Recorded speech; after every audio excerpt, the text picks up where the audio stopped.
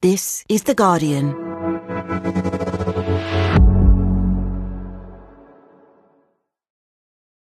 They're small, red, chewy, and if you believe what you see on TikTok, hi everyone, they could be the key to everything from drastic weight loss to better skin, immune health, and basically living your best life. It has suppressed my appetite so much. I have lost, I think, 3 pounds this week. Apple cider vinegar gummies have become the latest nutrition craze to rack up millions of views on the platform. And while not everyone is convinced, it's absolutely disgraceful, it's scamming, it's deceiving people, total scam. Behind the hype, there is some interesting science on the health benefits of vinegar. So what does the actual evidence tell us? Are gummies the way forward for supplements? And what do we need to know before we reach for the vinegar, in whatever form? From The Guardian, I'm Madeleine Finlay, and this is Science Weekly.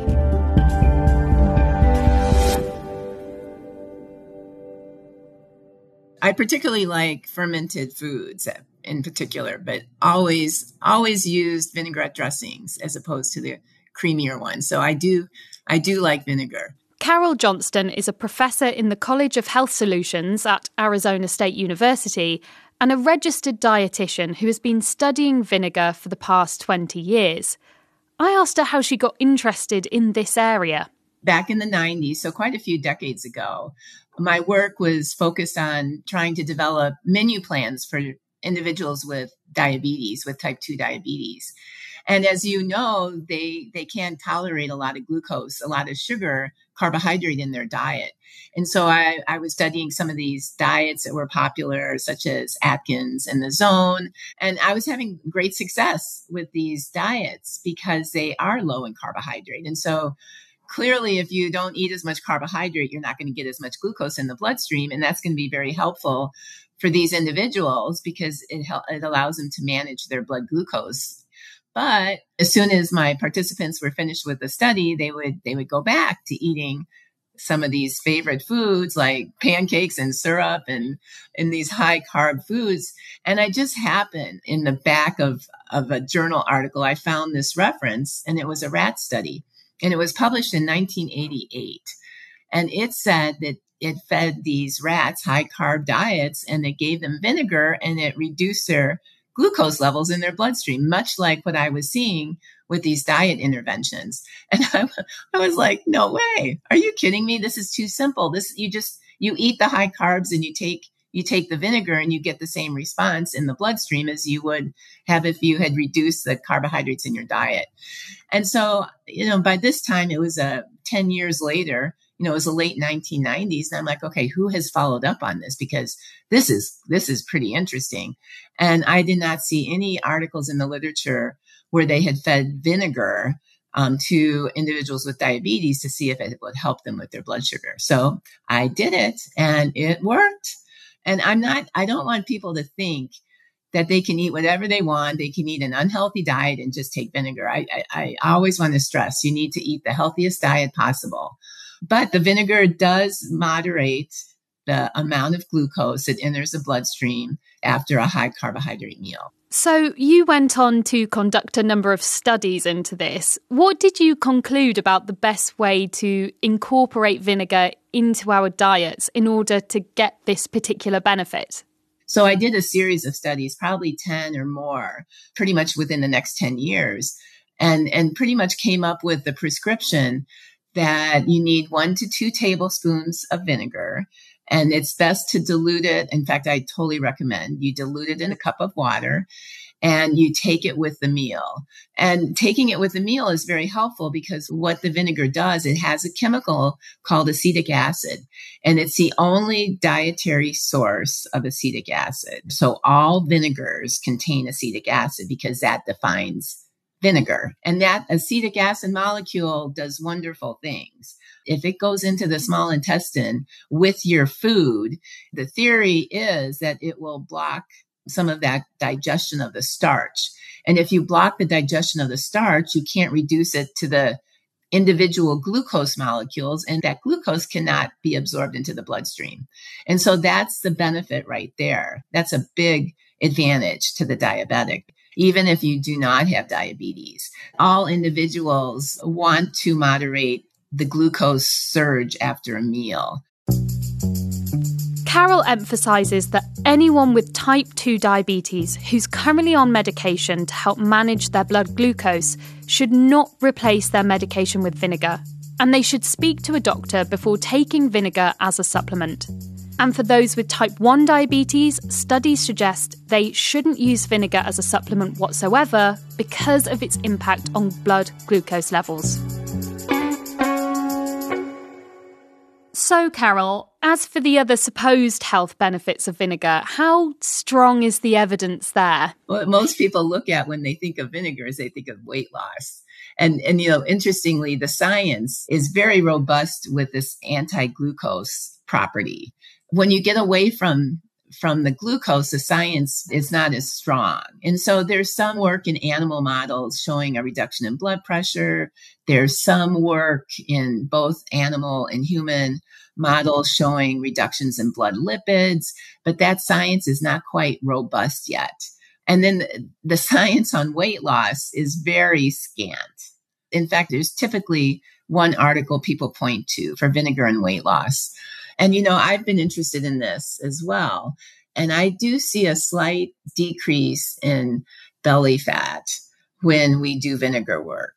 It's very modest. We're talking maybe a half a centimeter. I do think vinegar will help burn fat because, again, that acetic acid molecule, it converts to acetate once it's in the bloodstream, and acetate is involved in fat burning processes. It's involved in cellular metabolism, energy metabolism.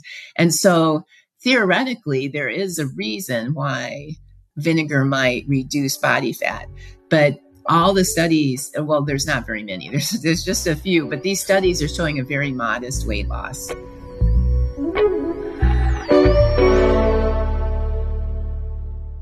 People usually talk about the health benefits of apple cider vinegar, but if acetic acid is in all vinegars, does it actually matter which one you have? Or is there something else in the apple cider vinegar which is potentially good for you? Again, the science is not very robust along these lines.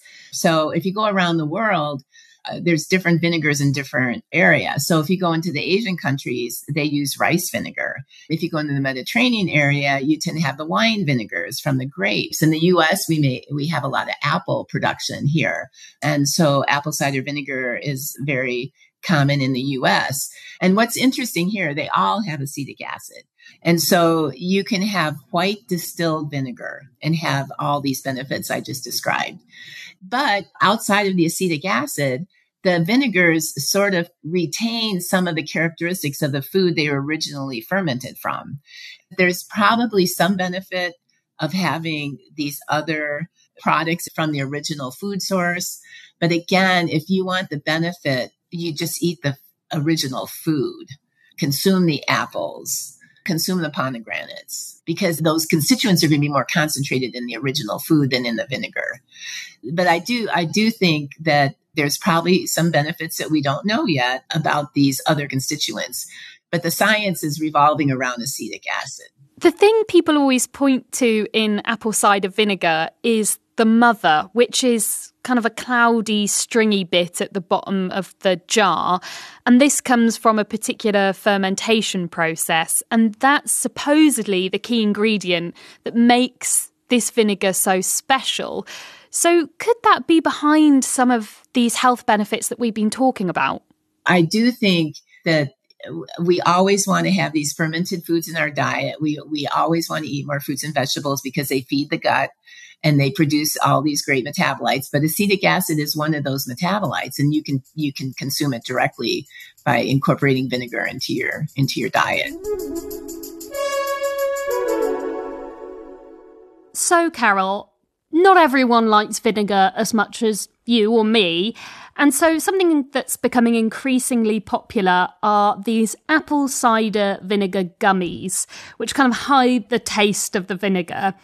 And I wonder, have there been any scientific studies looking at the benefits of these kinds of gummies, the vinegar in this sort of form? I have published on the pills because the gummies are rather new. And so I have published work on the pills demonstrating that the pills do not work. These apple cider vinegar pills. And the reason for that is because the amount of acetic acid in the pill is so minute. It's just such a small amount. So most of these pills contain maybe 40 milligrams of acetic acid per pill, whereas the active dose is close to 1,000 milligrams. Acetic acid is very difficult to concentrate because if you spill vinegar, it just evaporates. It doesn't leave anything. And so you can't really concentrate acetic acid. It's a poison too. You don't want to take a concentrated dose of acetic acid. The pills I'm using as my placebo in my studies, I have been almost since the beginning. And this is a great control because those participants think they're getting vinegar. And so telling my participants, okay, you're going to be randomized to either receive liquid vinegar or pill vinegar. And my participants are often happy that they've been randomized to the pill group because they think, oh, this is going to be a lot easier to ingest than the liquid. And so it's been a great control. These gummies are interesting. And we know that gummies are a good way to encapsulate nutrients. And so there are studies that have been conducted like with vitamin D and vitamin C, where they show that the gummy is a good way to incorporate effective ingestion of the nutrient. But there's been no studies on the vinegar yet. It's all based on the acetic acid concentration. So if the acetic acid concentration is still 40 milligrams per tab or per gummy, you're not going to get the effect. But I do think maybe science will figure this out. Technology will figure this out, and eventually we'll have an effective supplement like a gummy. But to date, nobody's really studied to see if it works. Yeah, because I'm looking at the ingredients list for some of the top brands out there, and I can actually see that per serving size, that's 2 gummies, there's 1,000 milligrams of ACV, apple cider vinegar, which, as you say, only provides 50 milligrams of acetic acid. So bearing all of that in mind, how convinced are you that the gummies might actually have any of the benefits that they often claim? I am a skeptic when it comes to supplements because they're not regulated. So we have to be very careful. I was talking with a colleague of mine who works in the probiotic field. And, there's a lot of supplements out right now for probiotics. And he said that a lab actually tested 17 of these tablets and only one contained the organisms. And so this is a field we have to be very careful with. And there are independent agencies which will verify the content. In the US, we have USP verified. And so when I'm talking to large groups of people and recommending supplements, I'll say, look for the USP verified symbol, because then you're getting what you're supposed to be getting based on the label. This gummy, it's a newer version, and no one has tested it yet. And so there's probably a need to go out there and determine if the amount of acetic acid is adequate to have these benefits. And obviously, we're living in an age where sites like TikTok are full of nutritional advice. But as an expert, what do you wish people knew before following that kind of advice that they might see online? I think sort of common sense. If it sounds too good to be true, it probably is. And coming back to vinegar, how would you recommend that people add this to their diet if they did want to try regulating their blood glucose better? And even, how to actually eat it, because I don't want any angry dentists getting in touch with us saying we're encouraging people to, drink lots of vinegar and damage their teeth enamel. One way to get around that is if you do the vinegar drink, like we recommend, drink it through a straw, because then it's not washing against your teeth.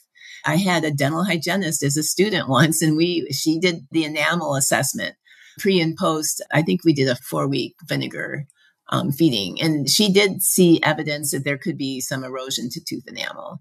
And we published that because we want people to know that that's a possibility. Well, Carol, it's been absolutely fascinating, and it's been good to debunk some of the things that I've seen online recently. So thank you so much for coming on. Oh, you bet. It was a pleasure. Thanks again to Professor Carol Johnston. This episode was executive produced by Ellie Bury, and the sound design was by Joel Cox. See you on Thursday.